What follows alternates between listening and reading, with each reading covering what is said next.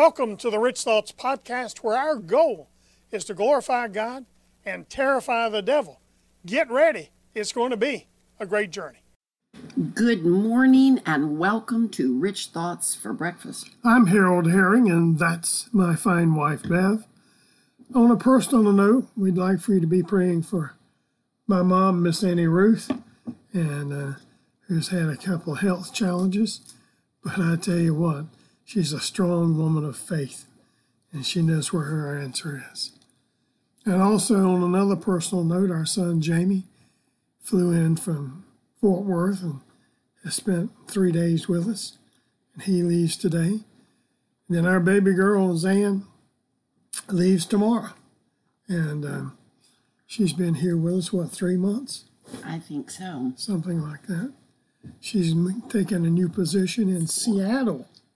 So she's going to be driving cross country. Anyhow. Okay. So today we're going to talk about 7 powerful, life-changing words. You know, you can't stop a bird from landing on your head, but you can stop it from building a nest. The same thing is true of our thought life. What you think about, you speak about. What you speak about, you bring about. When negative or sinful thoughts pop into your brain, start praying for other people. When the enemy knocks on your mental door, send Jesus to answer. That's how we become renewed in our minds. Ephesians 4:23, Classic Amplified. And be constantly renewed in the spirit of your mind, having a fresh mental and spiritual attitude. Wow. The scripture gets very specific when discussing the kind of attitude you should have. Philippians 2:5, New Living Translation. You must have the same attitude that Christ Jesus had. Now, the contemporary English version of that verse, Philippians 2:5, says it this way: and think the same way Christ Jesus thought. How do we manifest the attitude of Jesus? 7 powerful, life-changing, destiny-shaping, mountain-moving words. Here they are. Read your Bible. Do what it says. That's it. Let's take that down and break it down and figure it out, right? That's a good idea. All right. Read. First one, read. You know, when you were a child, did your parents read books to you, or did you read books? I know that when I was a young person, I really loved to read. And I would go to the library and bring home all kinds of books. I wasn't raised a Christian, but I definitely loved to read. I was blessed to be. And I remember as a child, we had this hardback book filled with Bible stories. There you go. That caught my imagination as a young boy. I was seized with awe at the majesty, power, and love of our God and the men and women who served Him. My mom would read this book to me every night. My first recollection of the Bible came from these stories. Joseph, Samson, Daniel were 3 of my favorite Old Testament stories. Perhaps your parents or an older sibling read stories to you as well. As we got older, we began to read for ourselves. Unfortunately, many other things vies for our attention. Some good, some not so good. However, no other reading should take the place of the Word. Amen. But sadly, that's not always the case. The enemy likes nothing better than to distract our focus from the Word of God, because he knows it will guide our path. That's right. Psalm 119:105, King James Version. The Word is a lamp unto my feet and a light unto my path. Psalm 119:105 again, this time in the Living Bible. Your words are a flashlight to light the path ahead of me and keep me from stumbling. Wow. I like that. Mm-hmm. Here's a couple of questions. Do you have an established time each day to read the Word? Do you take notes while you read? And by the way, it's okay to write in your Bible. Are you reading any other book other than the Bible? Today, whenever it is always a day of new beginnings. Read and feed on the Word of God. Amen. Matthew 4:4, Classic Amplified. But he replied, it has been written. It has been written. Man shall not live and be upheld and sustained by bread alone, but by every word that comes forth from the mouth of God. Think of that. So read your Bible, do what it says. Your. Read your. Never take for granted the fact that you have a Bible. It's yours. Many people, well, in the United States and other countries as well, other than often have a whole lot more than just one Bible in their homes or in their offices. We can rejoice that we have our own Bible, that we don't have to depend on a pastor or priest or anyone else to do our Bible reading for us. You need to read your Bible and make it personal to you. I really am in love with the Passion Translation. It is great. A fabulous one and truly life-changing, really makes Jesus personal. Bible, read your Bible. You can read all kinds of books that you want, and there's a lot of good ones out there, don't get me wrong.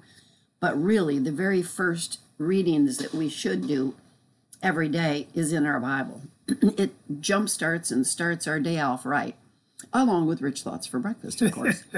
Proverbs 2:6 Living Bible says, "For the Lord grants wisdom. His every word is a treasure of knowledge and understanding." You need knowledge and understanding?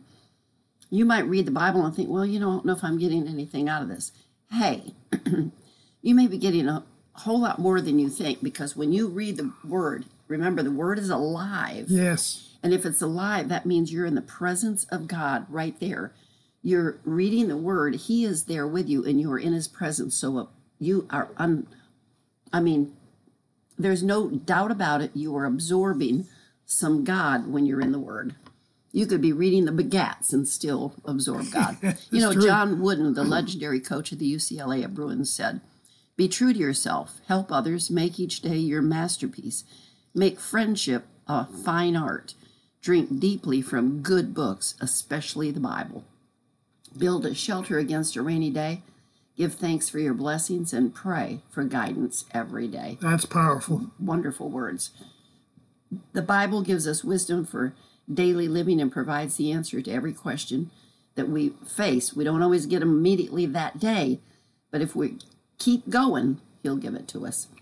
President Ronald Reagan, late president, obviously, said within the covers of the Bible are the answers for all the problems men face. Wow. That's Another it. great quote. We looked ahead. at 3 words. First 3, read your Bible. Now we're going to look at the next 4, which says, do what it says. Do. I like that. Do. Be a doer of the word, not just a talker.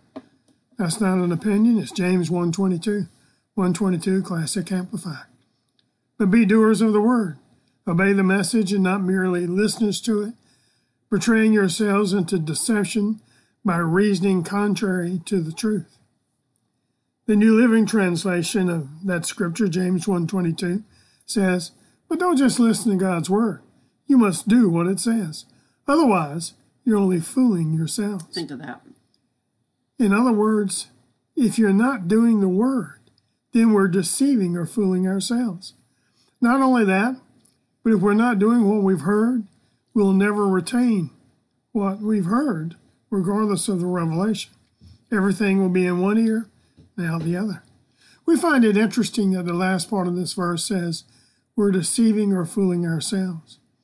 There's an old saying that the biggest fool is the one who fools himself. Think about that. Wow. The biggest fool is the one who fools himself. That's good. So make no mistake. God wants us hearing the word, but He also wants us doing something with what we've heard. According to Strong's Concordance, doer is the Greek word G4152. 4152, and it means a maker, producer, author, doer, performer. In essence, you're the writer, actor, director, producer of your own life. That's right. What you do, how the script of your life plays out, is entirely in your hands, based on what you choose to do or not to do. Our ultimate goal in life as an effective doer of the word is to be profitable to God in the establishment of His kingdom. We should be such a committed and effective doer of the word that we will do what deemed by God as profitable to him in the kingdom. Luke 6:46 and 47. Luke 46:47 Message Bible. Why are you so polite with me? Always saying yes, sir. And that's right, sir. But never doing a thing I tell you. Words I speak to you are not mere additions to your life, homeowner improvements to your standard of living. They are foundation words, words to build a life on. Wow. That's good. And what? Read your Bible, do what? Read your Bible, do what it says. All too often we can spend our lives listening to what others say we should and shouldn't be doing. We might sometimes pay serious money to listen to somebody, some life coach or guru guy who suggests that what we need to do to make our life successful.